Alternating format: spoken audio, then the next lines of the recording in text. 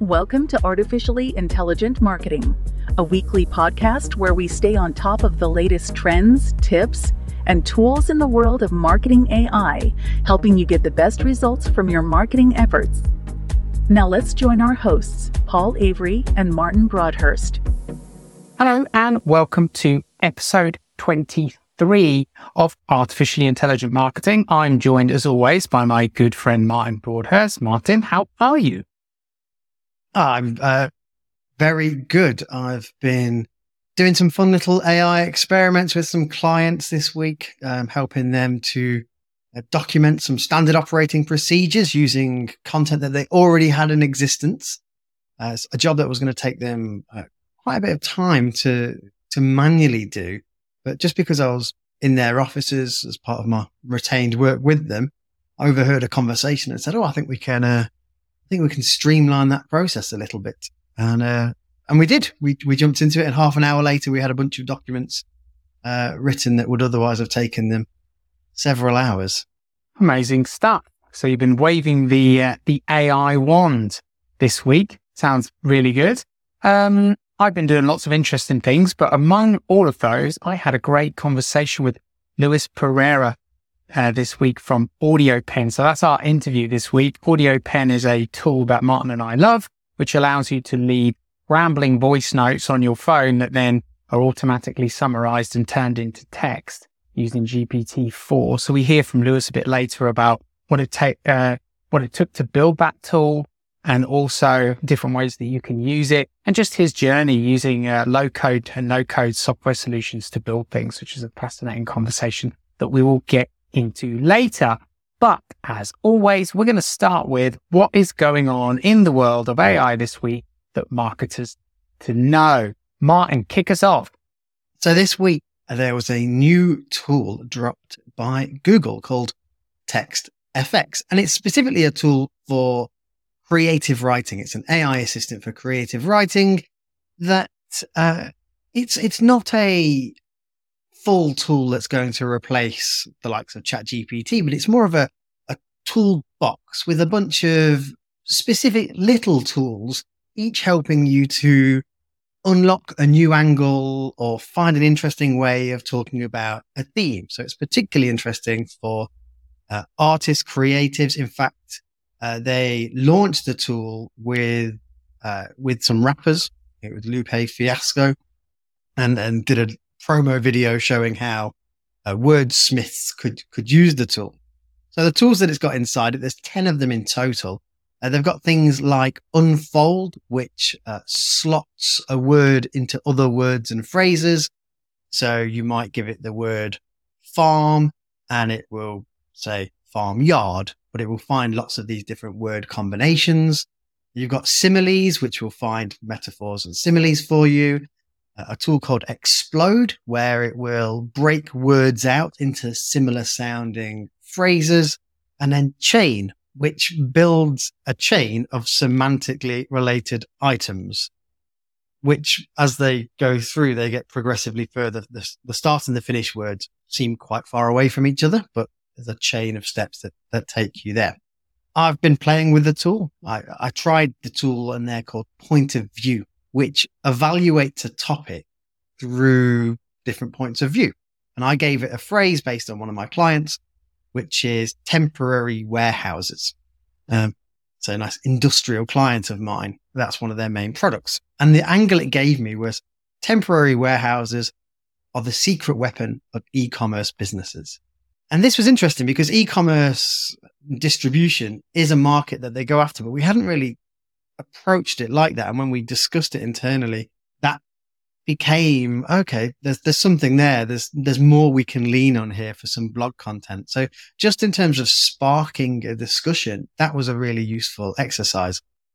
There's another tool called Fuse, and this will bring two concepts together, and it will try to find connections. So I put in Easter and shoes, and it gave me the angle of new beginnings, which I quite liked, And then what was the other one I tried? Oh yeah, farm and Halloween, which gave the connection of harvest. Okay, fine. I'll take that. Pumpkins and what have you. There's a visual theme at least, but it doesn't always get it right. I tried farm plus dinosaurs based on a project that a client is doing. And it said, both farms and dinosaurs are relics of the past. And I thought the $4 trillion global agriculture business might feel like it hasn't quite characterized their sector in the way that they would appreciate. You know what drove that? As far as AI is concerned, it's going to replace humans and it doesn't need to eat food. So as far as it's concerned, farms are a thing of the past. So we just got a little insight there into Skynet's future plans. Yeah, it's thrown it forward and gone, yeah, no, don't need them anymore. But, oh, crumbs, I should have said anything. Ignore that. Actually, farms are brilliant. I've always been a big fan of farms. You should continue to invest in farms. I love farms. Total necessity. So yeah, Google's Text Effects, it isn't going to replace your creative director anytime soon, but it is going to be a good tool for brainstorming on your own or with a team, just throwing new ideas into the mix. There's a lot of bad ideas in there. The more you play with it, the more you realize there's a lot of junk, but it does it at scale and speed. So you can filter through the bad ideas quickly. If you want to give it a try, head over to textfx.withgoogle.com. Sounds good. I think I'll have a play with that, Martin. I'm always a fan of these tools for sparking additional creative ideas. We've talked about it previously on the podcast, and sounds like there could be some fun campaign planning angles to a number of those different tools that you mentioned. When using AI for creative purposes, though, we have to keep in mind our next story. So this week, a US federal judge dismissed a lawsuit attempting to secure copyright protection for art that was created solely using AI. And the judge's ruling reinforced the long-established principle that copyright law requires human involvement, something we've talked about on the podcast previously. Ultimately, the verdict referenced several precedents highlighting the necessity for human creativity and decision-making, a crucial distinction as the lines between AI and human creation continue to blur. So for us as marketers, I think this ruling, Martin, continues to remind us that AI-generated content may not be protected by copyright laws. So if we're using AI-produced content in our marketing, it might be that others can freely use it or replicate it to use it as they see fit, potentially diluting the uniqueness of our brand and our campaigns. Also is raising questions about who owns the rights to AI-generated content and how can it be used legally and ethically. So as exciting as Midjourney and Stability AI and a number of these other tools are, it continues to be a very grey and muddy area as to how well protected we are by copyright when we produce content using AI as part of our marketing campaigns. People need to start really thinking about how they document the creation process, because the ruling makes very clear that human input is really important. So if you're using AI as part of a wider process to get to an output, you will likely be able to copyright the end result. But something that is wholly created by the computer, as it was in this case, Layla's example, it will be rejected. So I think it's important to document which bits are human inputs. And basically, if you can say, look, the majority of the work that we created here was done by humans and we've used AI in these specific areas, then I think you'll be fine. Yeah, I think that's really good advice, and maybe advice to take into our next story about GoDaddy's work with videos, Martin. Yeah, this is very much a story aimed more at small businesses, solo entrepreneurs, and people looking to create content for their businesses where they're not necessarily a skilled videographer or graphic designer. GoDaddy, the web hosting platform and domain management platform, has launched GoDaddy Studio, which is a tool to help people create content using AI and templates. It's designed to basically help people capitalize on social media networks where video content is prioritized by the algorithms. They've explicitly said this in their press release. So you can see what they're doing here. They're trying to put a suite of tools together that enable entrepreneurs who aren't talented creators to create videos easily. And it is quite fun. I've downloaded it. I've had a play with it, and it has some good outputs. Some of the features in the app include things like background removal, which we've seen through Stable Diffusion and, Canva. We can do this in Canva or on Adobe Firefly. It also has an instant video feature, which is pretty neat. You can put in some photos, a little bit of video footage that you've taken, and it will then create a little video. What was quite interesting with that particular feature is without writing anything, I just put in some images. In fact, I took some video of my boy on his little balance bike riding around outside our house. And I loaded that into the app, created the video, and it cut it all quite nicely. But it put a text slogan on the start of it and gave me suggestions for 10 or 15 other slogans to put over it, all of which were related to exploring the world on your bike. So it understand and interpret what the video was about, which was pretty neat. I haven't seen anything doing that before. On the whole, I would describe it as being kind of Canva light. It's $9.99 a month or $89.99 a year. That's British pounds. It does a pretty good job, but I would say if you're looking for video content with AI editing and content generation, there are other tools out there that personally I think they do it slightly better. They're desktop based.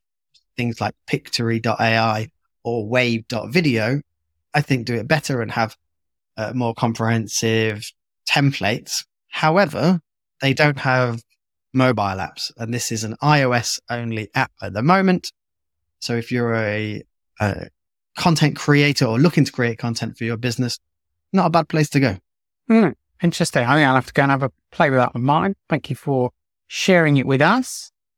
We are shifting gears slightly for our next story, which is a recent report from LinkedIn, which reveals that AI-centric terms like ChatGPT and prompt engineer are now 15 times more prevalent in user profiles, at least they were in June, compared to January. So it's quite interesting because there's like a rising tide here of people positioning themselves as AI-enabled talent. But it does sort of ask the question, like how valuable are these skills, and how valuable is it, for example, to be an AI engineer? I would argue very valuable versus a prompt engineer, perhaps less so.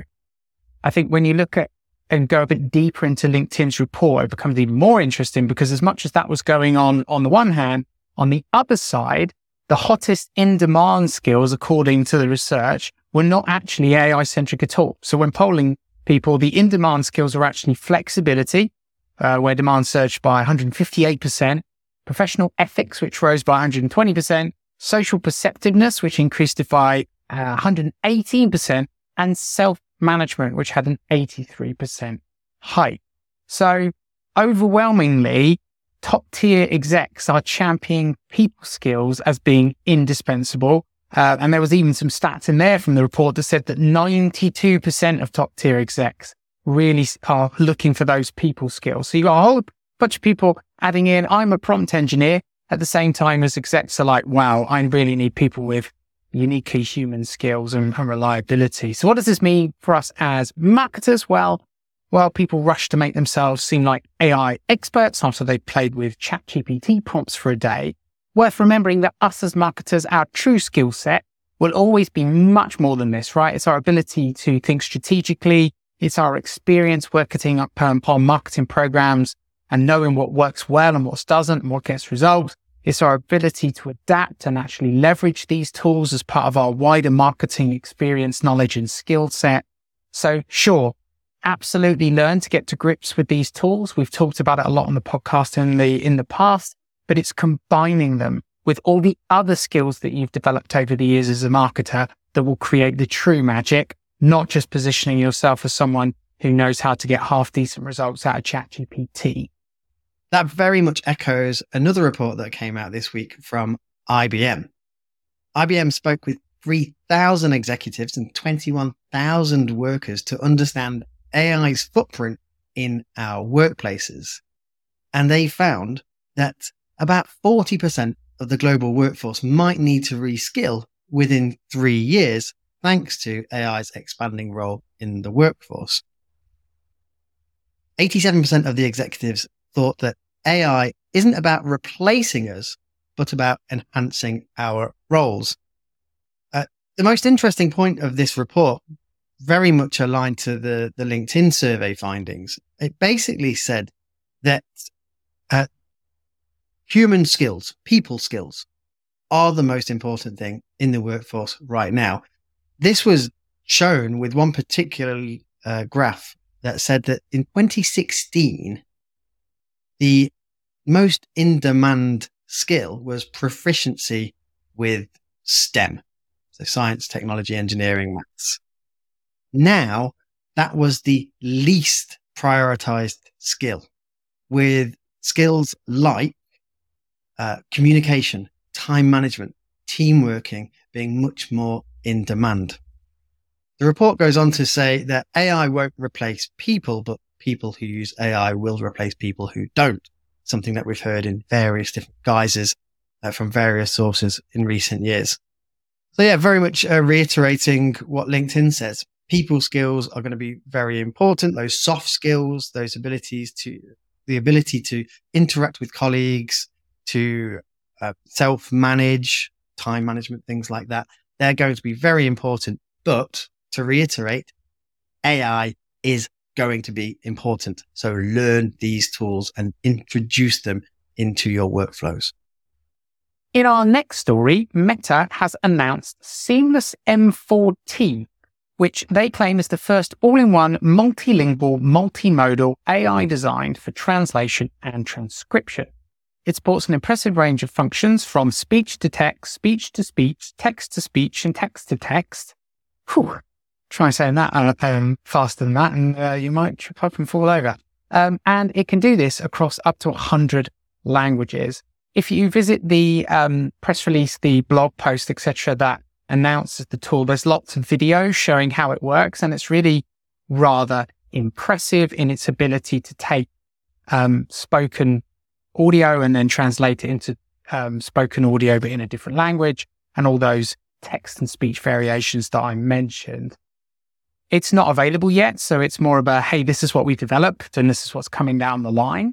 But what this could mean for marketers is that in our globalized business landscape that we operate in, being able to communicate effectively across languages is crucial. And with tools like this, we have the potential to create marketing materials in a range of languages, but all at the click of a button. It could also make it easier for businesses to collaborate, even if they don't share the same language, by ushering in like an era of a general translator like we see in Star Trek. Because one of the things that they claim is that the lag between the input and the output is actually quite low. So you could imagine speaking in English, automatically being translated into the language of choice with the person that you're trying to converse with. And if you were doing this with earbuds in, it's almost like you'd only be hearing them in your language when they were speaking to you and vice versa. And so that could be pretty powerful. Might change schooling a bit if we end up, maybe one day we won't teach languages anymore. I think it would be a real shame if that ever became the case. But yeah, a step closer to a universal general translator, Martin. Who doesn't want that? The stuff of science fiction coming to real life. That is really exciting. When I saw that story, I thought, yeah, I'm looking forward to that. It's that reduction in the latency, being able to do it at speed, this almost real-time translation. That's the bit where I think I read the research and thought, oh, yeah, cool. Well, I was in Istanbul recently, as you know, and the family we were staying with, most of them couldn't speak English. So we were trying to communicate through Google's Current Translate app, which actually did a reasonably good job, especially when we'd lubricated ourselves with a bit of alcohol to remove the sort of social inhibitions of playing with something like that. But it was slow.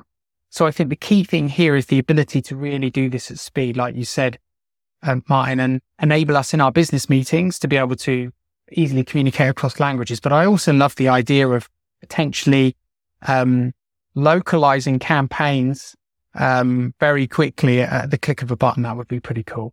Yeah, still have to watch out for those hallucinations though, hey? Indeed.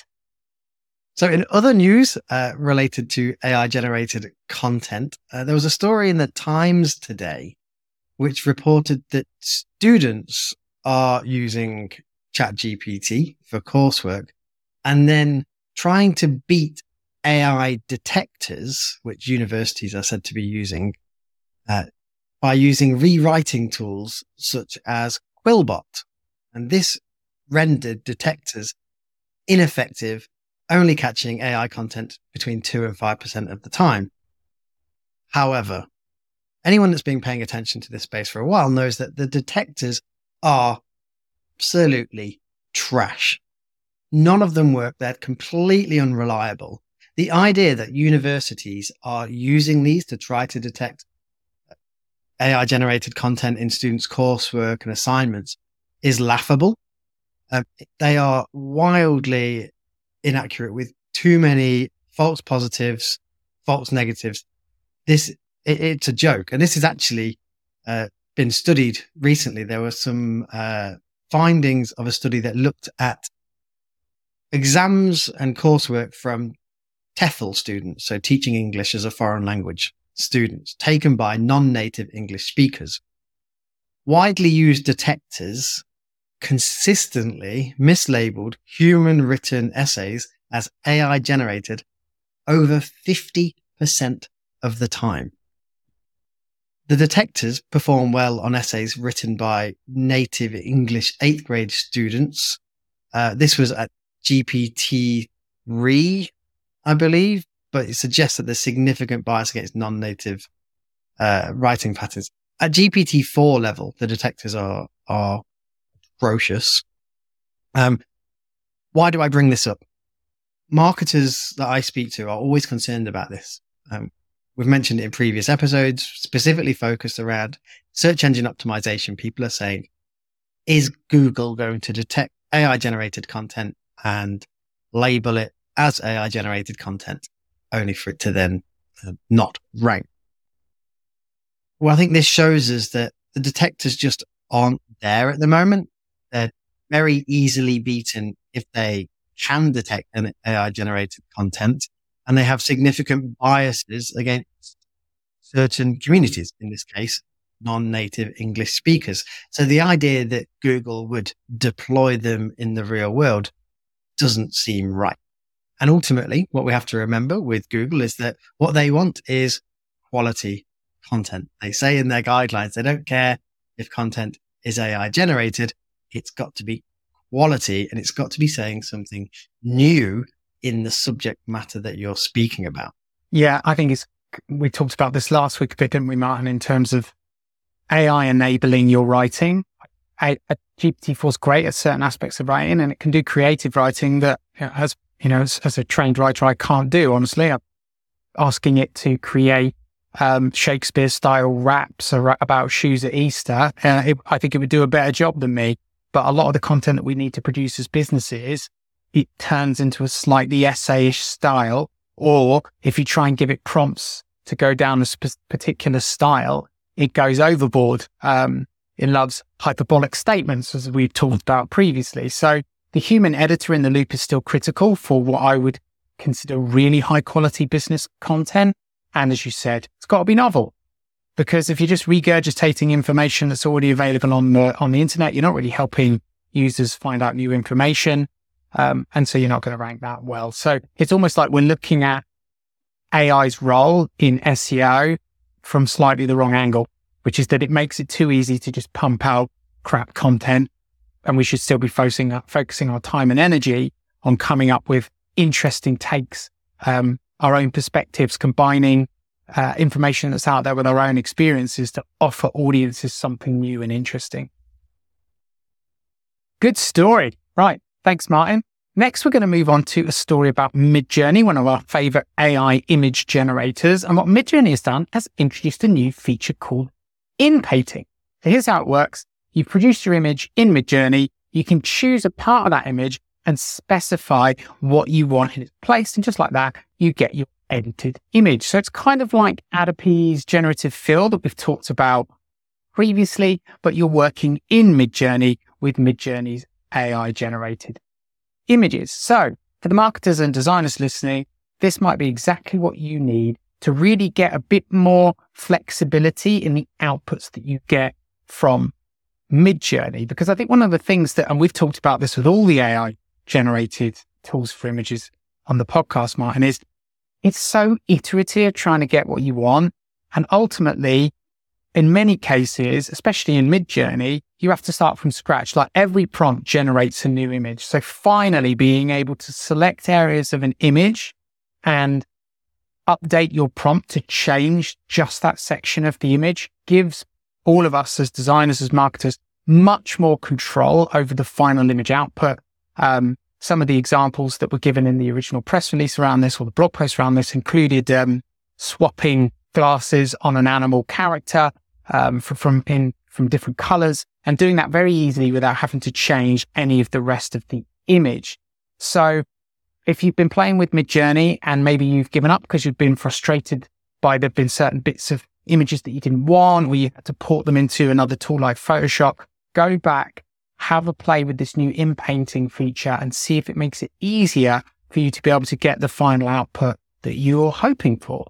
Yeah, I love this update. And I love that Midjourney are constantly evolving. I mean, not that we think they're not going to.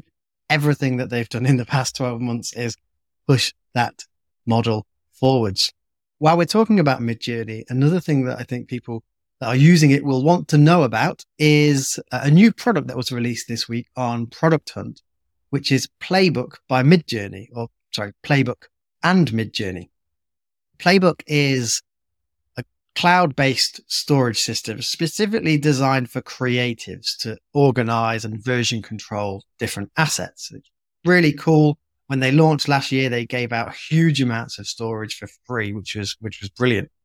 But now you can sign up and connect it to your Discord account where you've got your Midjourney login, and it will automatically import all of your Midjourney creations, keeping all of your iterations and your prompts effortlessly organized. So I would highly recommend Playbook X Midjourney. Yeah, that sounds really powerful. And ultimately, we're still waiting for a really usable web-based front end for Midjourney, right? It's still a bit of a pain getting Discord set up and getting subscribed to Midjourney from within Discord. And like, try as you might, if you go to the Midjourney website and try and subscribe there, you will fight a losing battle because you have to get into Discord and it's tough.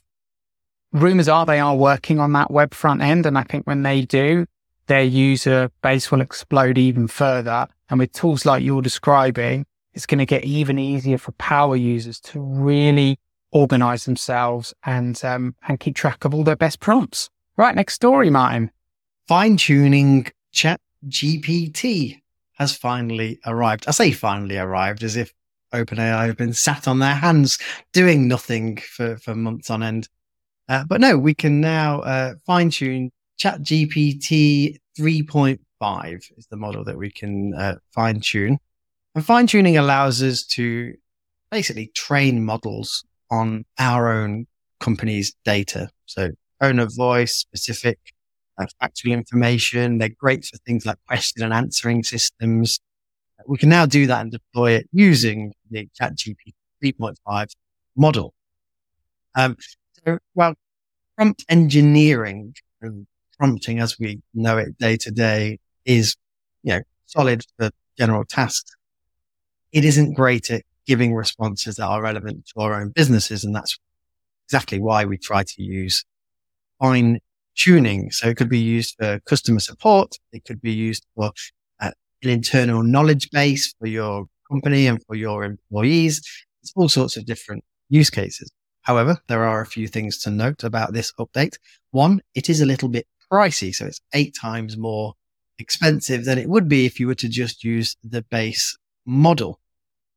The other thing to note is that it is a bit of a technical process, right? This isn't something that your average marketing exec is going to knock up and create your business's fine-tuned model in an afternoon. It requires some technical knowledge in the first place. And more importantly, it requires data, not just any old data, unformatted, unstructured data. It requires high quality, well-labeled data.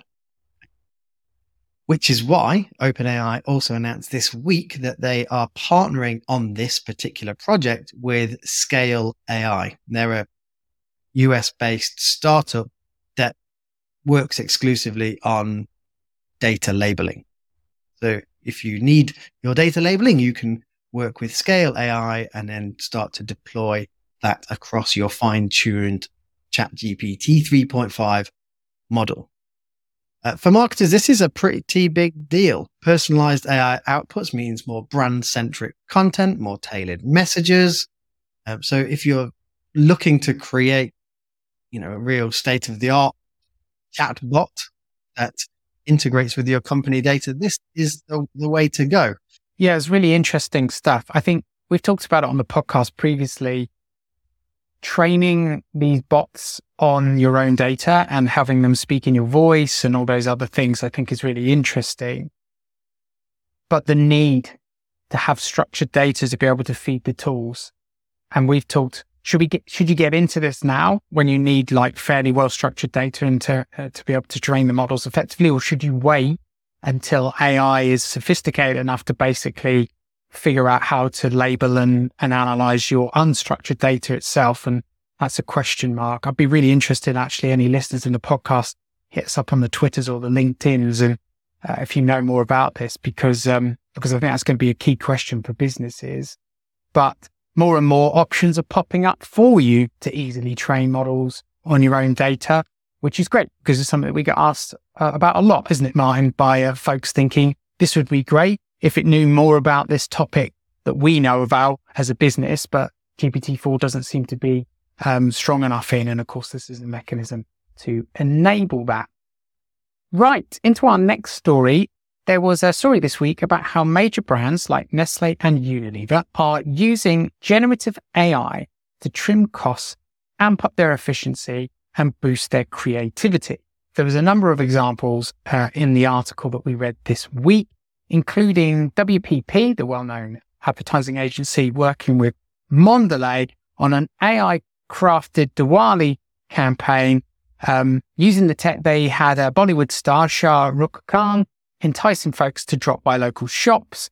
Basically, small businesses could tailor the ad for their own storefronts using a dedicated microsite powered by AI, and they got loads of unique ads. People created 130,000 versions of this ad customized for themselves, which themselves garnered 94 million views on platforms like YouTube and Facebook. Meanwhile, over at Nestle, they've been using DALL-E 2 to craft imaginative extension to Vermeer's The Milkmaid painting. They had 1,000 AI rendered scenes created, with a media value bump of more than $766,000. And then there's Unilever, which has many, many brands, many of which you'll know, like Dove Soap and Ben & Jerry's. And they have been using AI for creating product descriptions and churning out visual content. They haven't told us results they've got from this, but they are using it. So it's really another clear indication of how AI is really starting to reshape how we advertise, both in terms of creating content at scale and helping us be more efficient and effective. But I would say the best examples so far are where ad agencies and brands are figuring out how to use AI to enable customers and audiences to be part of the creative process, right? Customize a key asset to your local storefront in one of the examples that we gave. And I think when you can bring your customers and your audiences into that process, it just makes it much more easy to go viral. So I think as a marketer, I'd be thinking, how can I bring users into this process so that they create sort of AI generated derivatives of the work that we produce and maybe help our campaigns go viral? So some of the big brands are already doing this, but the great thing about AI is it's cheap and it's easy to use. And these days it's pretty much ubiquitous. So how could you do this for your brand? Right. Final story of the week. And it's a battle of humans versus AI here. AI bots can now surpass humans at those dreaded capture tests. This was a really interesting study done by University of California and Microsoft that has shown AI bots boast an accuracy of 85 to 100% at solving captures, and they do so in around 1 second compared to a human, which is averaging 15 seconds. So it's vastly quicker and very, very accurate. And human accuracy hovers around 50 to 85%. So they're not just beating us quickly, they're absolutely smashing it out of the water. Google's even more advanced capture tool, which is called reCAPTCHA, they launched that in 2019. That isn't even safe either, because bots are completing that task with 85% accuracy in a similar time to humans, averaging about 17 seconds, and humans are averaging around 18 seconds. So this rapid AI progress means that the future of capture is likely to be no capture. It's losing its potency. So when we think about all of those forms that we have on our websites with capture detection to stop the bots spamming our web forms, I think as marketers, we might need to reassess what tools we use in the future. I'm sure it won't be long before a new alternative comes to the market, but just know that for the time being, capture is not safe. Such a funny dichotomy. As a user, I cheer the death of capture and reCAPTCHA. As a marketer, I cry about the death of reCAPTCHA. Because it is a pain when you get a load of spam submissions to your forms. But there you go. So that's what's happening in that area of marketing. Speaking of areas of marketing, we finish our podcast this week with an interview, and it's Luis Pereira. Luis is a offline entrepreneur by day and an online entrepreneur by night, and he takes us through how he built his tool AudioPen, which you can use to create blog posts, leave yourself voice memos, dictate emails, etc. So thanks to Luis for his time, and we'll go into the interview now. Other than that, thanks for your time this week, as always, Martin. Pleasure to be here. We'll catch you next week. Right, into that interview. Today, I am joined by Luis Pereira, a business leader and entrepreneur that spans the online and offline worlds, because he runs a traditional business in Goa, India during the day, and at night he is creating web apps. Luis, welcome to the podcast. Thanks, Paul. Happy to be here. Well, I'm glad you're here as well, especially because you are the creator of AudioPen, one of my favorite apps. And just for random story for the listeners, the way this podcast interview happened was I was having a problem with the app, and I sent a support email thinking it would get answered in, I don't know, a week or 1 day or 2 days.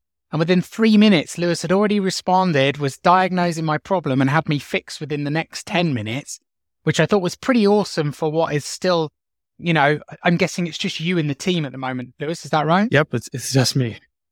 So that's fairly unbelievable. And then that got me thinking, I love this tool. We should get you on the podcast. And here you are. Yeah, I mean, it's nice to have you as a user. Thank you for being like a paid user as well. It's always a pleasure to talk to someone who's paying for something that I built. Great stuff. Well, you and I know what AudioPen is. Perhaps you can give the listeners the simple description of what it is and what it does. Cool. So AudioPen is a web app that lets you go from messy, fuzzy thoughts into clear text that's written in a style of your choice. And it does that by letting you record voice notes on your phone or computer. And then it uses AI to transcribe those notes and then rewrite them in the style that you've chosen, even in the language that you've chosen, or in a length that you've chosen. So it basically lets you ramble without worrying about saying something incorrectly, using the wrong grammar, doing sort of a double take, etc. And it's really useful to sort of, it's almost like a replacement for typing. It's a very quick way to get from, a messy thought to like a first draft, whether it's a message, an email, an essay, even if it's just book notes that you're saving, you can use it for a wide variety of things. Yeah, absolutely. In fact, one of my favorite things is trying to figure out different use cases for it while I'm playing with it, to be honest. What motivated you to create it? So AudioPen was an accident. I'd love to take credit for the idea, but I can't, because it was born during a week where I was experimenting with learning to use a bunch of AI tools or other AI APIs. And OpenAI's Whisper API was one of those. My plan was just, let me play around with this stuff and let's see what happens. Can I build something that's useful to people? Or if not, like, let me at least learn how to use these things. And I did that by just building a bunch of tiny tools on my own personal website. So I didn't set up separate websites and domains, etc., because I've done that in the past and it just usually proves to be an optimistic experiment, which usually fails and ends up being expensive. So I said, let me just do this on my own site, not try to charge people for anything, just build like, small little experiments and see what happens. And I built about 4 or 5 that week, one of which was AudioPen. It was probably the one I expected least to succeed. So it surprised me the most when I got a lot of positive feedback from people saying, hey, this is useful. I can use this for this, that, and the other. Because I'm not an audio notes person by nature, or at least I wasn't up until now. So then I said, okay, let me sort of drill down and see if I can build something around this. And the following weekend, I built the first version of AudioPen as a standalone tool on its own domain. And yeah, that was about like 5.5 months ago now, I think. Just been building ever since. Yeah, one of the things I love about AudioPen, and I don't know how you do it, is the constant updates that you've made to the platform since it launched. It feels like every week or two, there's some new cool feature that like isn't just something to add for the sake of adding it. It's like a genuine thing that makes the tool more powerful. Most recently, you launched the ability to customize how much the AI changes your original transcript, right? Almost like a temperature setting that can almost leave your transcript as is, which my best notes, I basically want dictation software, but my worst notes, I need someone to clear them up because I've really been rambling along. And so it's very nice to be able to choose when you save each note, which type of output you're going to get. So that's one of my favorite features. I really love the fact you launched. What do you think are the most powerful features of AudioNote in its current guise? I think this one was probably the best received update. Also, not coincidentally, it was also very heavily requested. So I had sent out a survey in my last update email to users, just asking them what I could do to improve the tool. And one of the most common ones was this, where there were people that were using it that did not want too much of polish on what they had already said. They wanted it to feel like it was closer to their original note in their own tone and voice and vocabulary. And then I spent a fair amount of time trying to figure out how to do this because it had to sort of fit in the existing structure of the tool without confusing other users that did not really care for it. And then I built it, and that's definitely been so far, I think, the most powerful update that people have appreciated. Other than that, I think I've just launched like a stream of smaller updates throughout the months prior to that as well. Most of which weren't very like user driven, but they were more driven by my own gut feel as my own as the app's user myself, as well as I do have like this constant stream of interaction with users on Twitter and via the support email. So although I had not like formally asked people what they wanted in the tool, I had this sort of set of ideas or set of requests maybe sitting subconsciously in my brain. And combine that with like gut feel from what I thought I wanted in the tool, and that's why you see a higher frequency of updates, because I'm not following any sort of methodology or any sort of I'm not doing any user research or testing, etc. I'm a one-person team. I'm a user. I'm a designer. I'm a developer. I'm a like everything. Like I'm not a 10 on 10 in any of those areas, but like I'm a 7 maybe in each of them. But I have the advantage of being the only person building this stuff. So like speed is something I can do. I can ship stuff very fast. I mean, if it goes bad, I can always just reverse it most of the time. So I mean, that's why you've seen a bunch of updates every week or two. You definitely ship quickly. I was mentioning this to a friend of mine in the software world, and he was really impressed with the level of updates and the speed of shipping them. I think all those 7s that you gave yourself, I question how accurate they are, but they're certainly adding up to 10 out of 10 when it's using the app, because I find it very easy to use. I want to talk about usability in a moment. One of my favorite features is the ability to, after you've recorded your voice note, choose how the AI is going to summarize or use the content? So is it going to be a casual email? Is it going to be a formal business memo? Do you want it to be witty and funny? And I've had quite a lot of fun actually with things that would normally have been like an internal business email, running the note through that sort of wittier option that you can choose and actually getting some quite good stuff out of it, which has been quite good. So I'm a big fan of that feature as well. From your own experience or what you hear from customers, are the sort of best use cases and applications of AudioPen, the really power uses? So I've actually been struggling with this for the past few weeks to try and pinpoint who the ideal user is, or who this tool sort of impacts the most. And I'm on the verge of giving up because I feel like everybody has their own use case for it. And I don't want to sort of pigeonhole it into one thing or the other. I want to keep the app almost very universal, as universal as possible on the front end, with the ability for people to tweak it to their own use case. Like you were mentioning earlier, like, you can tweak it to write like you can tweak it to maybe replicate a particular style that you use very often for a particular use case. So to give you a couple of examples that vary, I have users that use it because they have a disability and they can't type. So they prefer just talking and getting something that's more polished than a raw transcript. I also have people who aren't native speakers of a particular language, who again, they can type, but they can't maybe, frame their thoughts with the right grammar and the right format, etc. In a language that they're trying to communicate in. So they can talk in maybe, say, broken English and get like a perfect essay or blog post or message or whatever it is in English.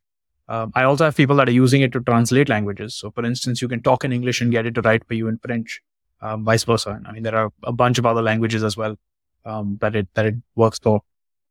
There are lawyers that use it to like transcribe stuff that they want, written down for work. There are like people like you and me who use it for emails a lot.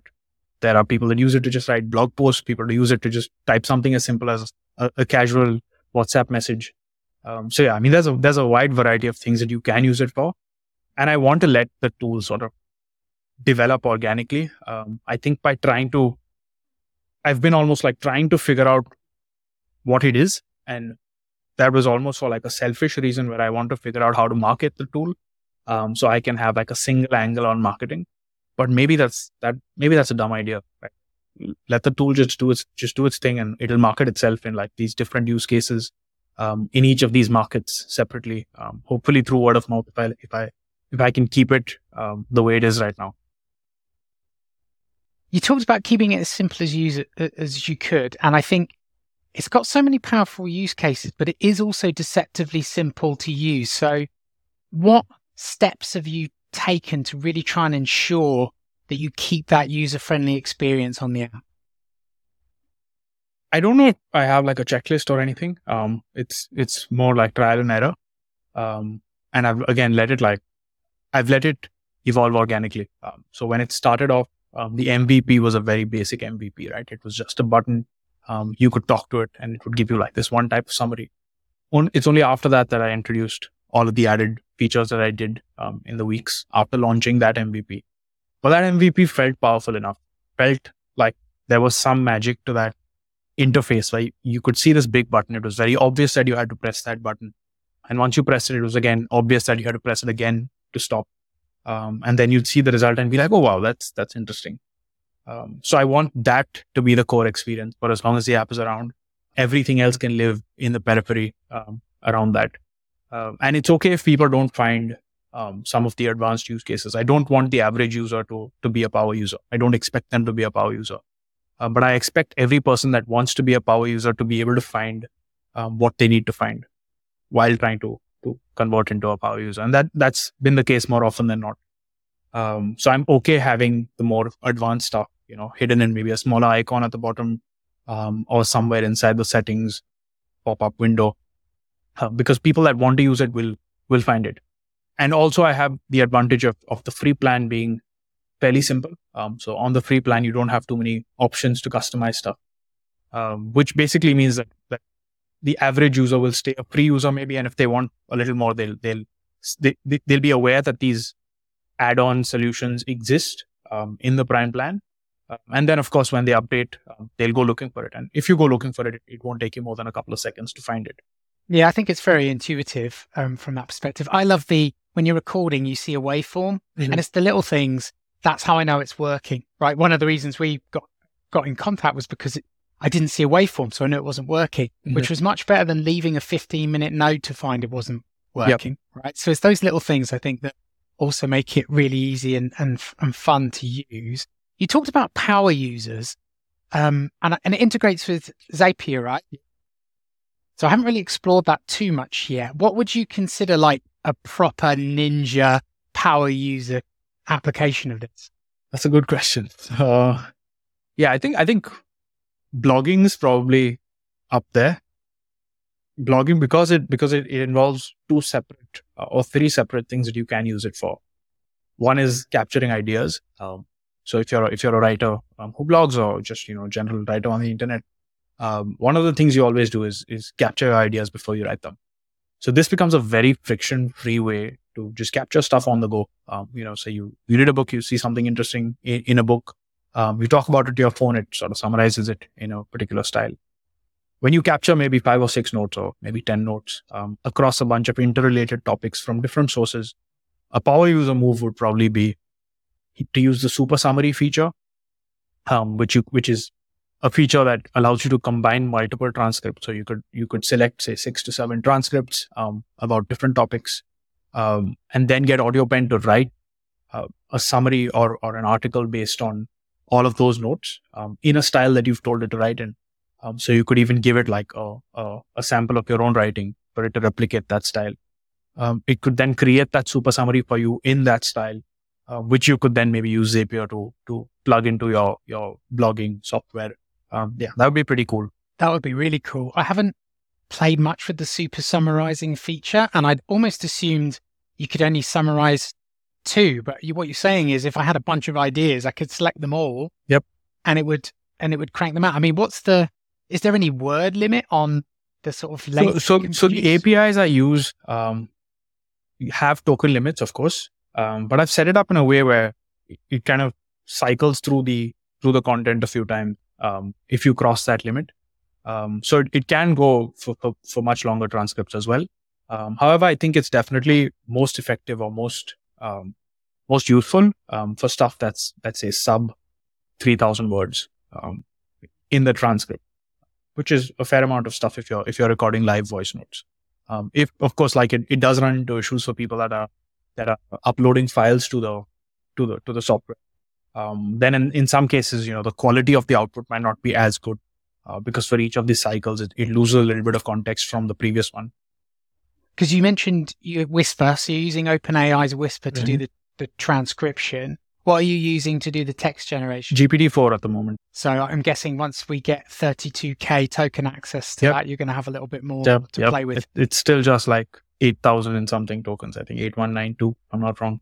As we've sort of talked a little bit about the future there with the expansion of tokens, what are your future plans for AudioPen? Any features or improvements that your users can look forward to? Yeah, I think one that I want to get done with this week is just like a better organizational structure for notes, because the tool's been around for a few months now and there are users with like hundreds of notes already.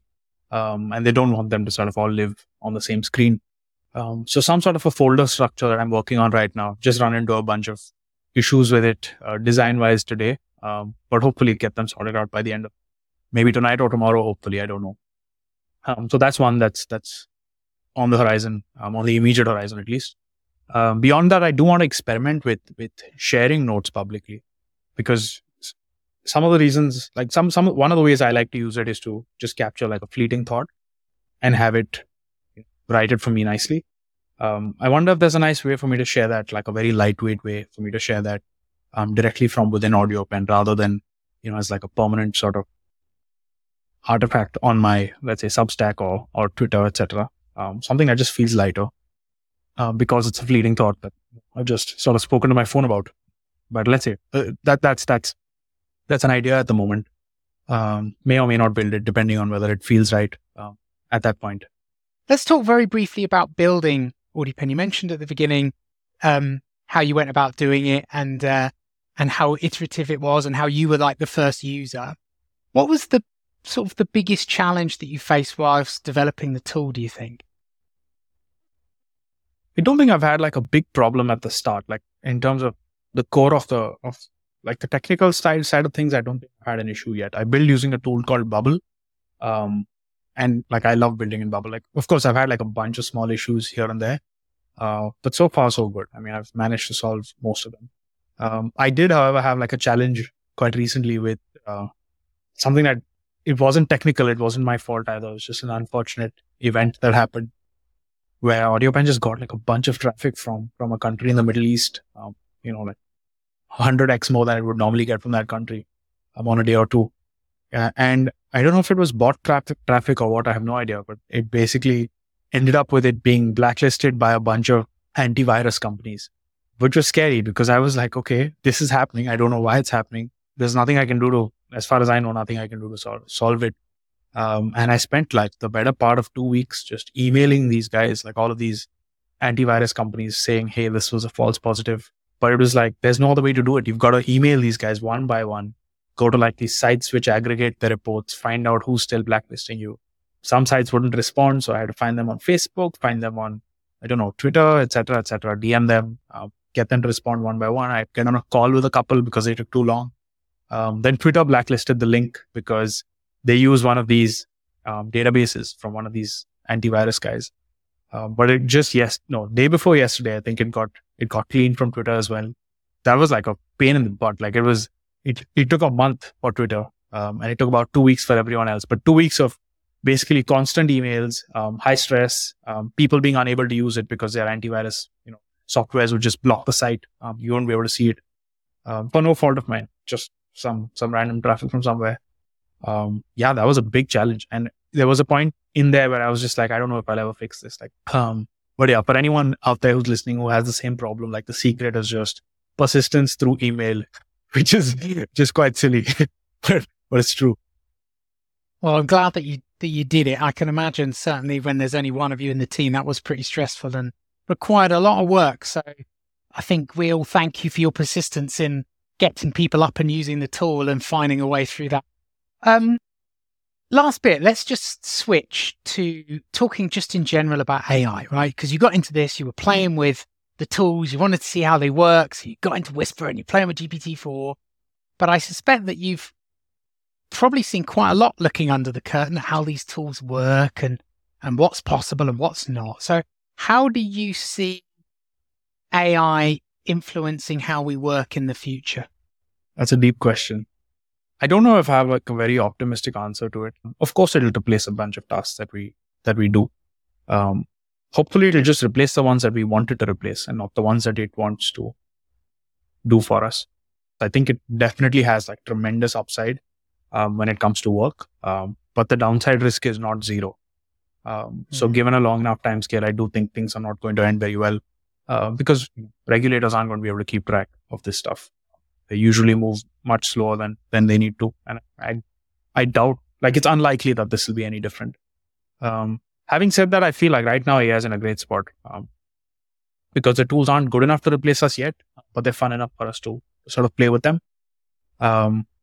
So yeah, I mean, I'm having a blast. But yeah, I mean, it hasn't impacted my day job yet, which is like a very offline job.